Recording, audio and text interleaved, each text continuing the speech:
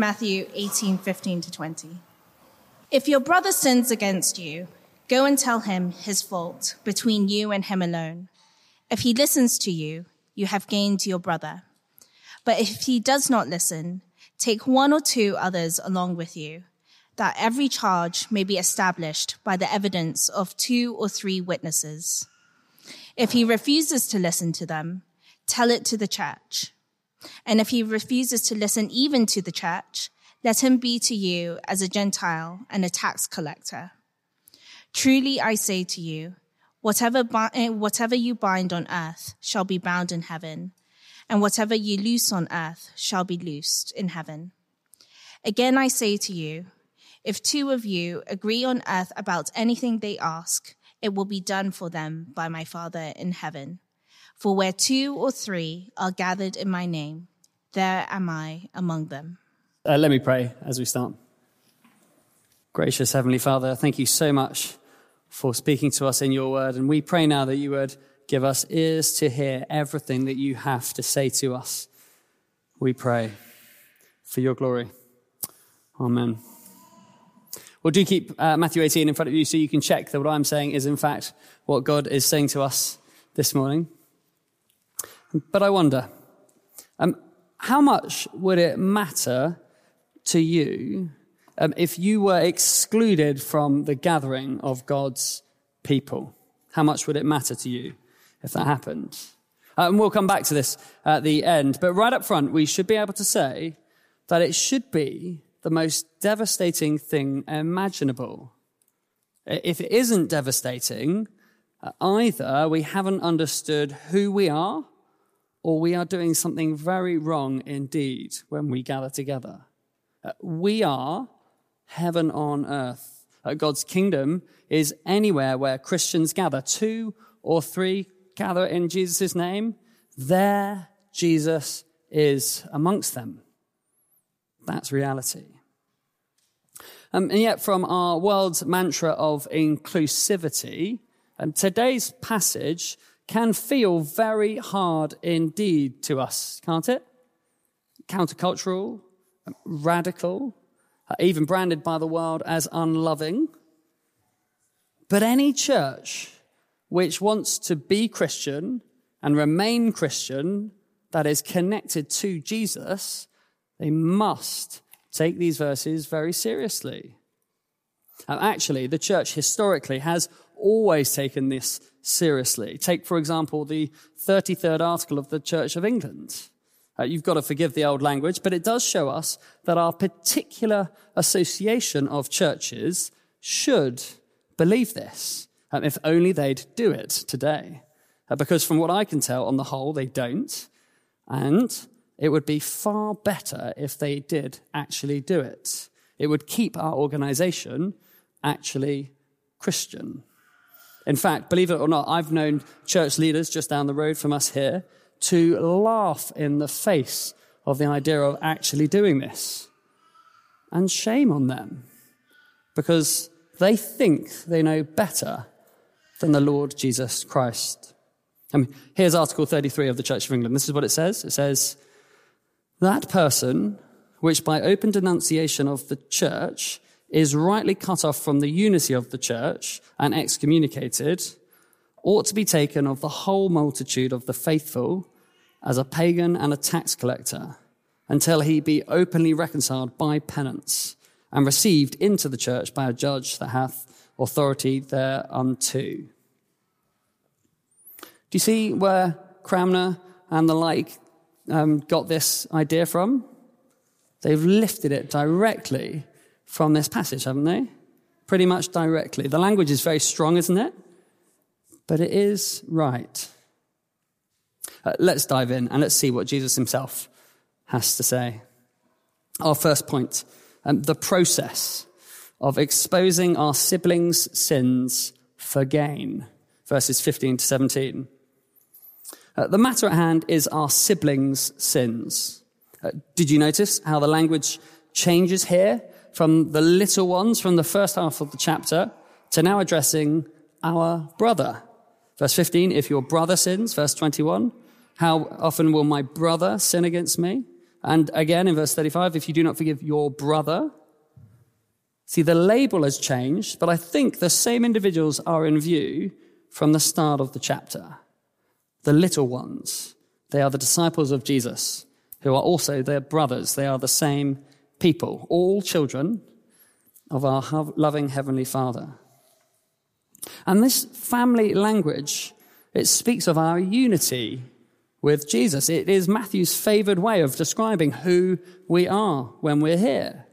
We are, spiritually speaking, family if we trust in the Lord Jesus Christ, bound together in the most profound of ways. And there is equality within that family. We all have an equal footing here. This is brother to brother, sister to sister. Key being, this is certainly not discipline from an elder or a church leader speaking down to other people, but rather everybody, every one of us, speaking directly to each other when needed. So how do we love the little ones or our siblings here?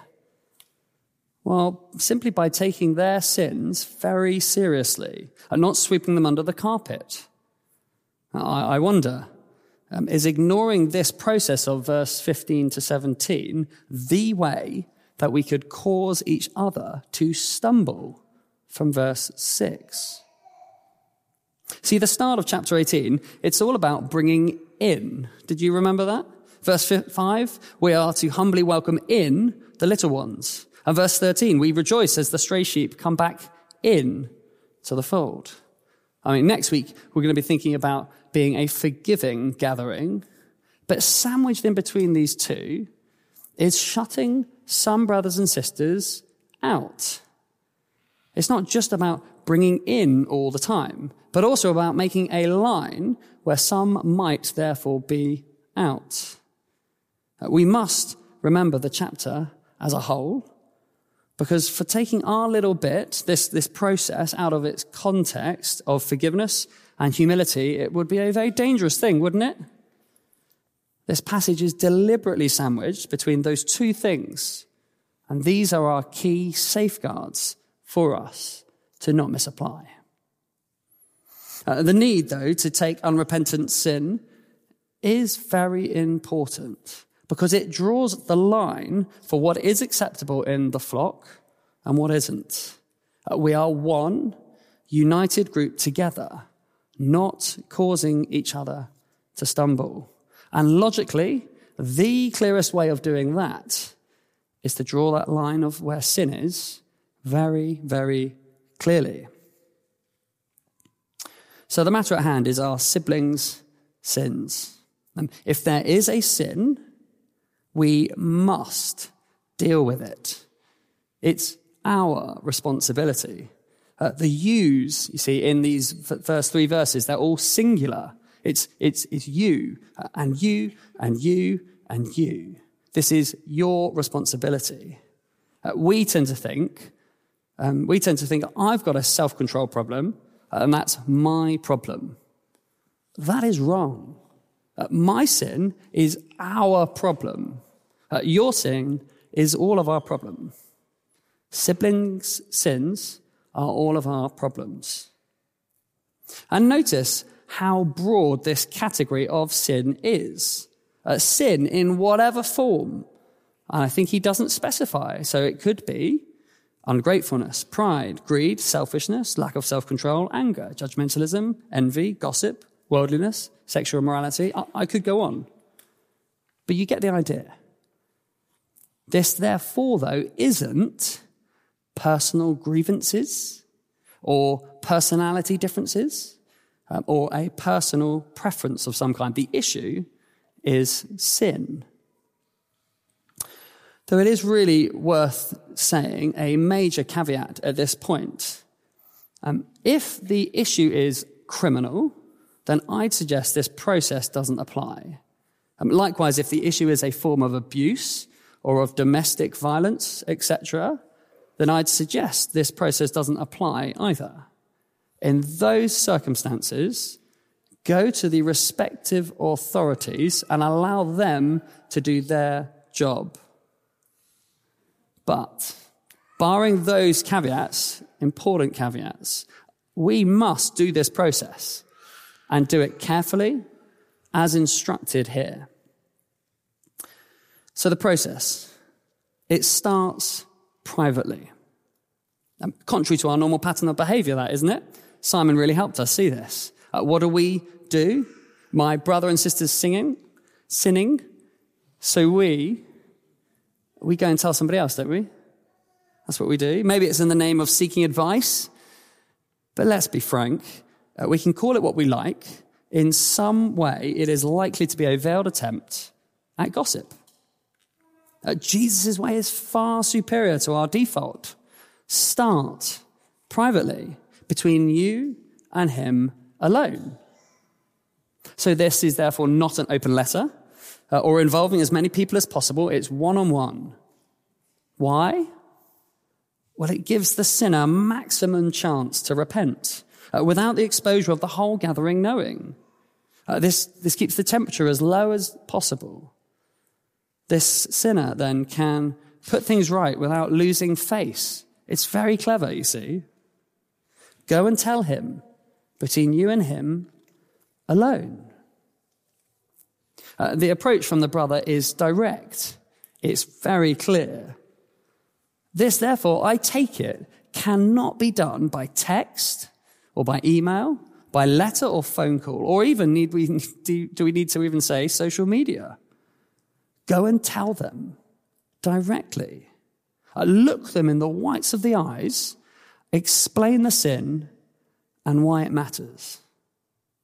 Easier, isn't it, to send a quick text message with all our time pressures?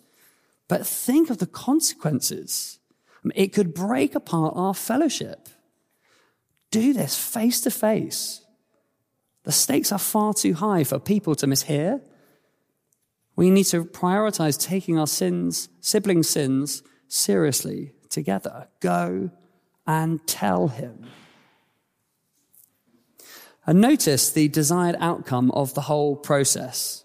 The aim is always gain, winning the brother back. Gaining is the verb used in the New Testament for conversion of the outsider. See, this implies that this sinner is in danger of becoming lost. The concern, therefore, isn't the reputation of the whole body, or indeed the reputation of the individual who spotted the sin, that they are right and everyone can validate them as being right. No, the concern is the individual staying saved. Don't ever aim to win the war of words. That's so petty and missing the point. Rather, aim to win the sibling back from being lost. And the aim of winning back, it must be implied after verse 16 and twice again in verse 17. At every stage, we must give time for the sinner to repent, to come to terms with what's been said, so as to win them back. Very important that we don't take our eyes off this goal throughout. Otherwise, we'll be bloodthirsty justice seekers. No. Gain your brother. And the whole process, it's very gradual.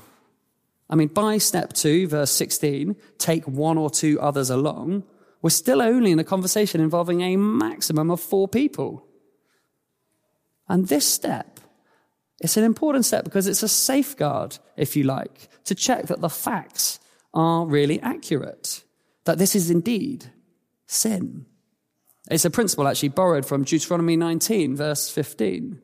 Witnesses to testify and call the sinner to repentance, though it's still not public yet, notice. And I hope it's freeing to realize that there is no indication that the 1 or 2 witnesses needs to be in leadership in the church. This is still very much everybody's church family business. Only by verse 17 does it reach the church, meaning the gathering. Though even there, that could just as easily mean a small group. No need necessarily for someone like me to be involved at that point, I think. And to that end, I'm not sure it's necessary in our context to bring each of our unrepentant sins in a verse 17 moment to the whole church gathering here, say on a Sunday. I think it's enough to have that discussion with the gathering it would affect. That is usually going to be one of our small groups. That is certainly our practice here at St. Helens on the whole. Although obviously, if the sinner in question were, say, myself or William, or perhaps a warden here, well, then the right-sized gathering would be all of us here, say on a Sunday. But normally, that wouldn't be the case. And Jesus didn't give us a specific timeline here. There's no verse that indicates this must be executed within 4 days. And so doing this slowly and carefully is probably very wise, as it offers the opportunity for repentance at every step, all the way through. Gain your brother. Though never having the possibility of reaching the final stage in verse 17 would probably be going too slow. So we do actually need to make it a process with the end a possibility in sight. Again, so as to gain your brother. And what's the end of the process? Let's be really clear, verse 17. What does treating them as a Gentile and a tax collector mean? Well, it simply means they are now an outsider. They behave like the world, so treat them as such. Although I think it still means loving them in some way. How does Jesus treat the Gentile and the tax collector in this book? He loves them. I mean, love certainly doesn't mean pretending the sin hasn't happened. They need to come back into the fold at some point, and Jesus would have been very plain about that indeed. Our aim, like Jesus, is still, from verse 15, to win them. But they're an outsider now, so that changes how we will relate to them. No longer brother, but outsider. Now imagine if we did this. I mean, it would be hard, wouldn't it? But it would also be, I think, beautiful. I mean, think about it. There would be zero gossip. We could trust each other implicitly. And this would create such a genuine community where we strive together for becoming more like the Lord Jesus. It would make us truly unique within this world. I mean, here at St. Helens, this process is enacted upon, but most of the time, the end of the process isn't reached, either as, wonderfully, the sinner repents, or the sinner leaves. And that's always a really devastating moment. I've been involved in some of those moments, and it's really sad when that happens.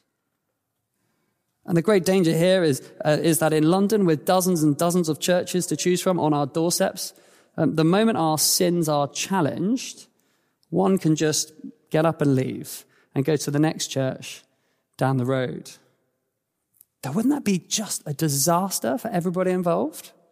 If you think it through, what's going to happen? I mean, the next church where they're likely to welcome the unrepentant sinner with open arms. I mean, to them, it's somebody to fill a rota. They'll be upping the giving and making them bigger. Why would they ask questions about their previous church and why they left? But that new gathering would be in danger of welcoming sin in the back door. It would be awful. And also the sinner themselves will have the chance to slip under the radar and the unrepentant sin to go unchecked. It's a disaster for everybody involved. And obviously the world says that this process is unloving. I'd like to say that couldn't be more wrong. It is the loving thing to help people truly understand that unrepentant sin really matters. In fact, it matters so much that we'd even go to the lengths of excluding the unrepentant sinner from our gathering. So church family, will we love each other enough to take each other's sins seriously? I mean, can I ask, when was the last time you rebuked another for their sin? Or when was the last time you welcomed a brother or sister's private correction of your sin? I mean, if the answer to that is, I can't remember the last time, why do you think that is? I mean, I take it that our gathering isn't sinless, that's for sure. So why is it so rare? My prayer is that it's because we are regularly repenting and making that plain to each other, and not that we aren't taking our siblings' sins seriously. That was the process, our first point, which I presume we all find really hard to do. So we need some pretty big reasons as to why we should do this. And Jesus certainly doesn't disappoint on that front. Much more briefly than the first, though arguably more importantly, our second point, the reason, verses 18 to 20. Doing this process, it creates heaven on earth. It creates heaven on earth. I mean, doing this process doesn't feel very fun, but we need to know that as we do this, we are doing the will of the Father. Look at this with me, verse 18. Truly I say to you, whatever you bind on earth shall be bound in heaven, and whatever you loose on earth shall be loosed in heaven. Do you see the point? Your actions have a direct correlation to what happens in heaven. And what does Jesus mean by bound in heaven and loosed in heaven? We had some questions about that last week, so I thought we'd spend some time on it. Well, back in a few pages in chapter 16, verse 19, Jesus used that language. To bind, it's to imprison something. To loose is to free something. See, Jesus is in the business of imprisoning and freeing people. Back in chapter 16, the keys of the kingdom are central to this binding and loosing. As such, keys offer the way into the kingdom and can block those who ignore the keys. Think of the jailer locking and unlocking prison doors. That's the imagery we've got here. And of course, we are loosed free when the Lord Jesus is bound for us. That's just how the gospel works. Yet, Jesus applies the authority and the keys which he gave to the apostles back in chapter 16, now in this chapter, to us. So, as somebody unrepentantly sins, we must authoritatively say, the door is now shut to that person. They must be placed outside. Almost like an illustration of what's going on in heaven. Although, get this, it's seemingly far more than just an illustration. The gathering. Just three of us in a room together, as far as we're in line with the truth, we have the authority of God the Father.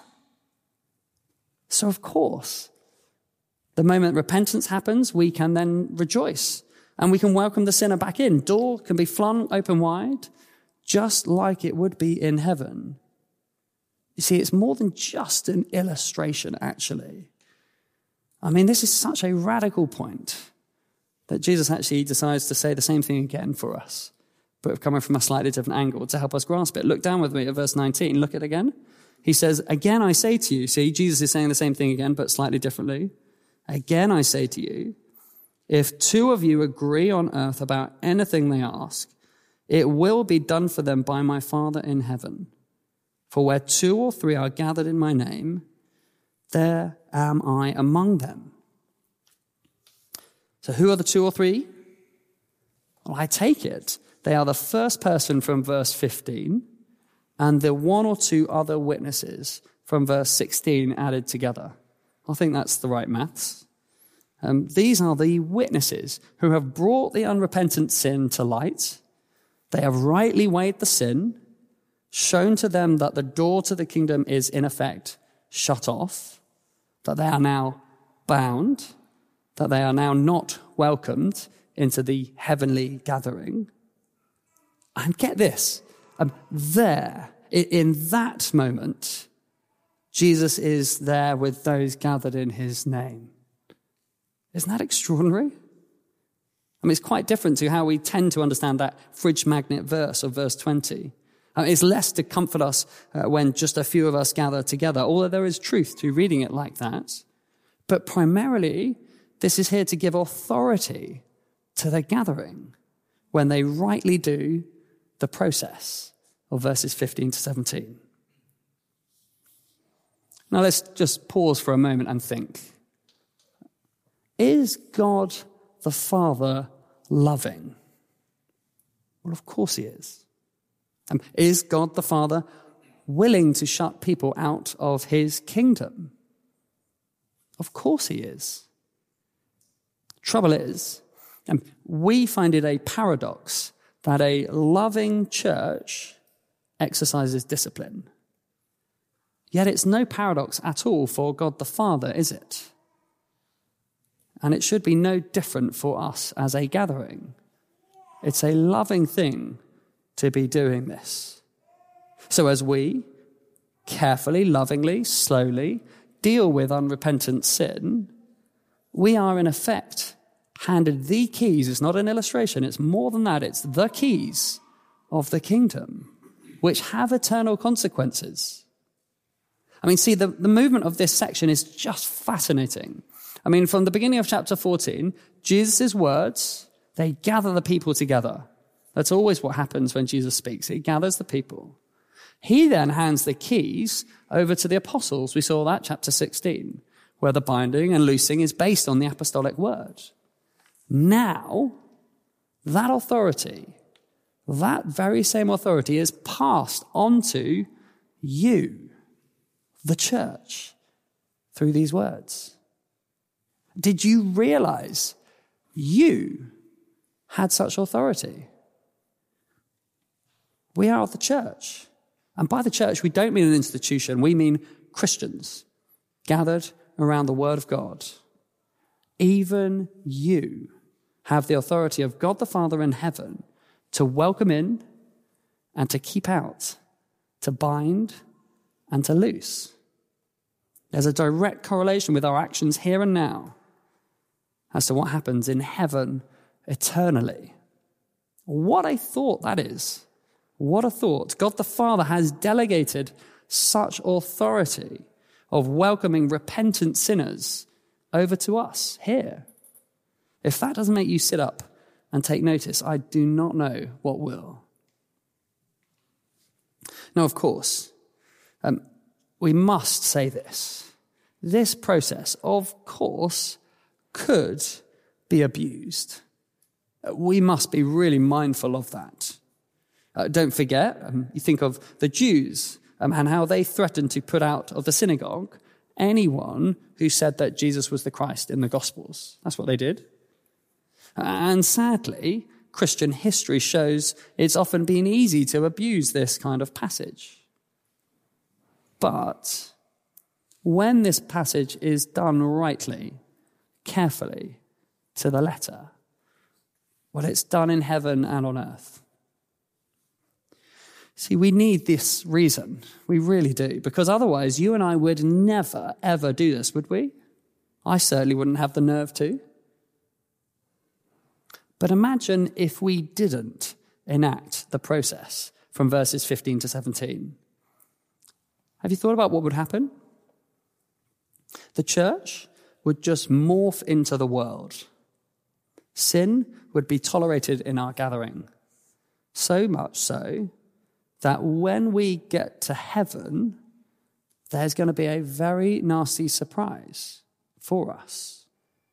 I mean, how do you think God is going to treat unrepentant sin? That's obvious, isn't it? What we are doing by not treating sin seriously is actually giving people false assurance for that last day. It would be criminal. Let's not be that kind of body together. So, how much would it matter if you were excluded from the gathering of God's people. If people could leave us and it wouldn't matter at all, well then we're doing something very, very wrong, aren't we? Because we are, in a very real sense, heaven on earth. And my prayer is that if we ever need to put people out of this gathering, do follow through to the end of verse 17, it would be for that person like going out into the cold at nighttime on their own, so that people would realize what they are then missing as they've left, and that they would run back inside, joyfully repenting. But we need to remember, if we blur the lines of our gathering, we'll let the cold air in. And ultimately, Jesus won't be in our midst at all. Let's pray as we close. Heavenly Father, thank you for these words from Jesus' lips. They're so different to how we naturally think. So help us to do them. And to do them knowing that we are binding and loosing people, not just on earth, but in heaven too. Help us grasp that as we do this process of taking unrepentant sin seriously, the Lord Jesus himself is in our midst. And we pray that for your glory alone. Amen.